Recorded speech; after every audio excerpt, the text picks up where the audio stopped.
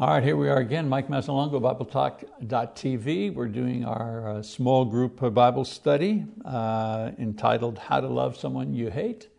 This is lesson number 6 in that series, and it's entitled Do Something Beautiful, Do Something Beautiful. Beautiful. If you have been in this class and if you've actually tried to follow the instructions given here, you've probably not noticed much of a difference in the people that you can't stand. However, there's probably already a difference in you. The word that I give you is patience. It's a slow process. You have to be patient because you're dealing with very strong emotions in this process of trying to love someone that you can't stand, someone that you hate. Now, most of what we've learned so far has had to do with what we think, especially what we think about our enemy or the persons that offend us.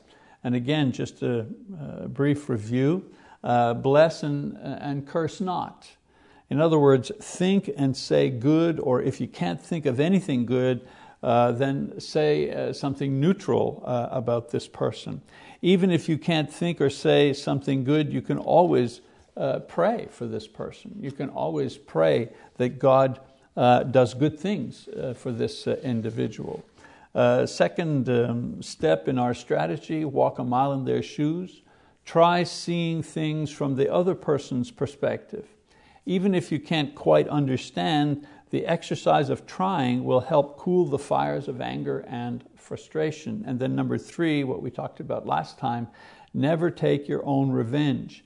It's tempting to get even, but if you do, you're interfering with God's justice. Justice belongs to the Lord, and allowing God to punish is an act of faith that really costs you something, but at the same time really demonstrates the quality of your faith. So today we're going to move from how we should be thinking about our enemies to what we should do in order to go from hating to loving them. So we look at Romans chapter 17b. Paul writes, respect what is right in the sight of all men. The word respect here means to be careful to do or perceiving beforehand.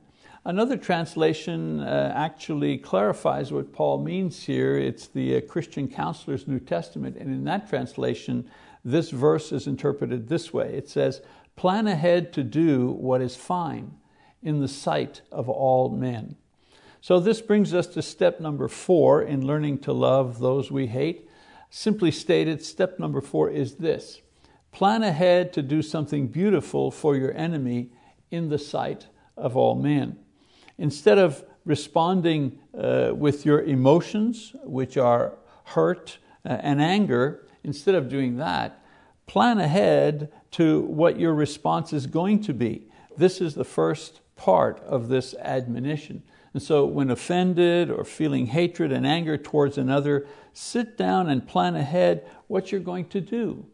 Now, what good are you planning in order to overcome this evil? This is why James tells us in James chapter 1 verse 19 to be quick to hear, slow to speak, and slow to anger. This is why he gives us this admonition. In other words, we need to take time to plan a proper response to the person who's offended us.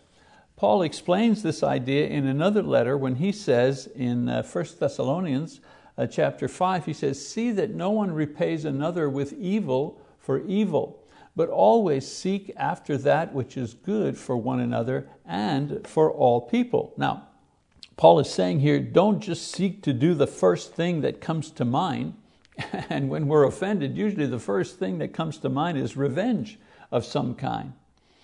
No, he says, search to find just the right thing for this person. So we continue in the cycle if we don't take control of the situation by making a plan. Usually it starts with passive things like not talking about them negatively and so on and so forth before we can get to doing aggressive good. The second part, he says, do something beautiful That's the second part. Okay, make a plan, do something beautiful. Don't just do any old thing. Do something wonderful, something beautiful, which is another word for fine or right. Don't just settle for the right thing to do. Go the second mile and do the beautiful thing. There's the right thing, and then there's the beautiful thing that we can do. Of course, this is a radical teaching, because it's perfectly in line with the radical act of God in saving us through the cross of Jesus Christ. I mean, we acted ugly towards God, and He responds not with just the right or the just thing. He comes back with a beautiful and a kind gesture by sending Jesus to die for us. This was His plan for us, His beautiful plan. And so to do something beautiful for the one we hate it's easy to preach, but it's very, very hard to do in practice. Not impossible, but it's difficult. We water down Jesus' admonition to love our enemies by saying that loving them only means not to wish them harm or just praying for them. But is this all that you do for the ones you actually love? I mean, wish them no harm or pray for them? Of course not. Jesus, and in the passage here, Paul, get to the radical Christianity point when they tell us that healing relationships requires concrete, aggressive, demonstrated love. In other words, it requires concrete action. Yes, we begin with the things we think about. We begin with our mouth, controlling what we say. But eventually we have to move towards an action of some kind to reach the final goal of actually loving our enemy. And then the passage, the third part, the third part is plan ahead, do something beautiful for your enemy. The third part, in the sight of all. At first you might think this is just to humble you, to make you feel humiliation by doing something beautiful for someone who wronged you and doing it publicly. On the contrary, the purpose is to demonstrate strength and to glorify God, to witness powerfully to our enemy that the love of Christ is stronger than the offense or the hurt that we feel. To do it in public, the beautiful thing, to do it in public causes others to take notice, but to take notice that your response is unlike any they've ever seen in a similar situation. If you're wrong and get a plan and come back with something beautiful, others will say, well, I just can't believe what this person did, or what a good person, or man, that's true Christianity. You see, people who are not Christians, they may not be Christians themselves, but they know a Christian act when they see it. They can tell what genuine Christianity looks like and sounds like. And so the point is not to win over the other person, although this may happen. The point is to show the other person and everyone else watching that evil did not overcome good. In the end, good, your good, the good that you demonstrate is the winner. So do something beautiful. What are some examples of doing something beautiful? Well, I have two that we may be familiar with. The first one it took place on October the 2nd, 2006.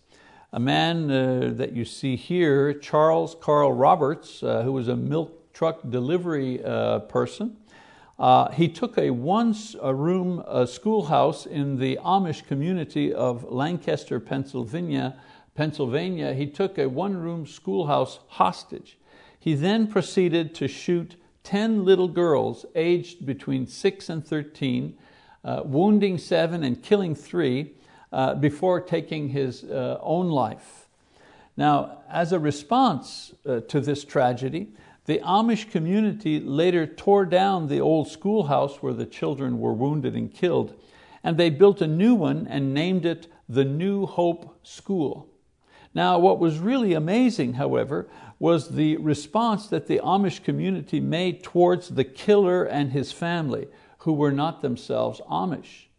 The Roberts family spokesman said that only hours after the killing, the killer's family received visits from their Amish neighbors offering comfort and forgiveness. One Amish man held Robert's sobbing father in his arms for an hour, comforting him. Could you imagine your child, your grown-up son, doing something terrible like this, how you would feel as a parent? The Amish community then did something, not just one thing, but several beautiful things in the sight of all. For example, they invited Roberts' widow to the funeral of the children that he killed and allowed her to write and read a letter of apology on behalf of her family.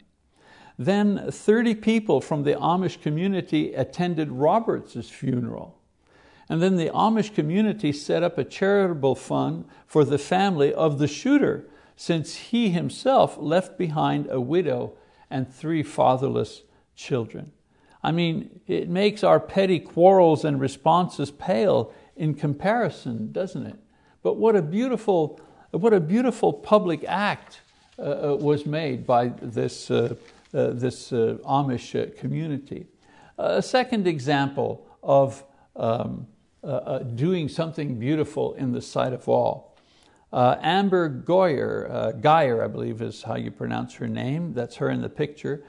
She was a Dallas police officer who shot and killed a man named Botham Jean when she mistakenly entered his apartment thinking that she was in her own apartment 1 floor down and thought that he was an intruder. She was charged and convicted and sentenced to 10 years in prison for the shooting. But then in the middle of this terribly sad and depressing situation, something beautiful happened. Brant Jean, the murdered man's younger brother, stepped forward and hugged the convicted officer and told her that he forgave her and even encouraged her to believe in Jesus and to receive forgiveness from him. What the media did not report was that the deceased and his brother and his family were all members of the Church of Christ. So based on these beautiful actions, I have an assignment that I would like you to do, a kind of a homework assignment. I want you to think up of a strategy of something that you yourself could do for your enemy that would be beautiful in the sight of all. Now, I'm not asking you to actually do it. Just think of what you could do if circumstances or your heart would permit it. Now, I'm not going to check or correct the homework. I'm not going to ask people to share that information. This is totally a private thing, a personal exercise that you can do in order to help you reach that point of loving your enemy. Now, if you want more information on forgiveness, I encourage you to go to our BibleTalk.tv website, and you can download. There are 2 lessons there that talk about forgiveness. One's entitled Understanding Forgiveness, and the other is entitled The Mechanics of Forgiveness. I think these would give you a lot of information about the topic of forgiveness. Okay, so we're going to do the questions for our small group discussion, and I will see you next time. Question number 1. Describe some of the changes in your thinking since the beginning of the course. Question number 2. When you are wronged, how do you usually respond emotionally? Question number 3. What is your typical reaction when you see the person next time? Question number 4. What are some of the beautiful things that could be done for the person you are at odds with?